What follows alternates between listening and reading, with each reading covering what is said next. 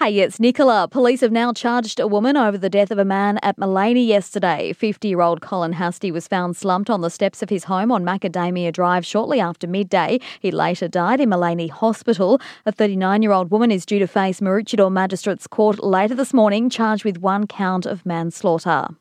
Barrow Group has lodged an appeal against Council's decision to reject an application to establish a quarry at Beerburrum.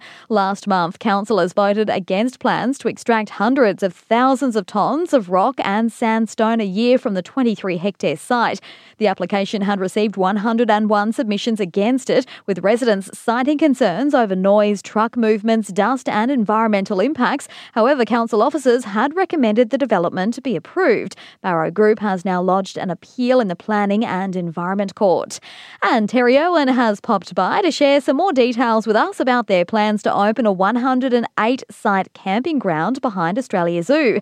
Earlier this week, Tourism Minister Kate Jones announced Australia Zoo would receive $3 million from the Australia First Growing Tourism Infrastructure Fund, with the zoo contributing $5 million to build the new accommodation offering. Terry says it will be open next year to mark the zoo's 50th anniversary and will be a win for tourism on the Sunshine Coast. So this is going to take our employment right up. So we'll employ 33 people to build it, over 40 people to run it. Long term, we're going to be employing nearly 500 people on the coast. And it's going to bring so much more visitation for longer to our region.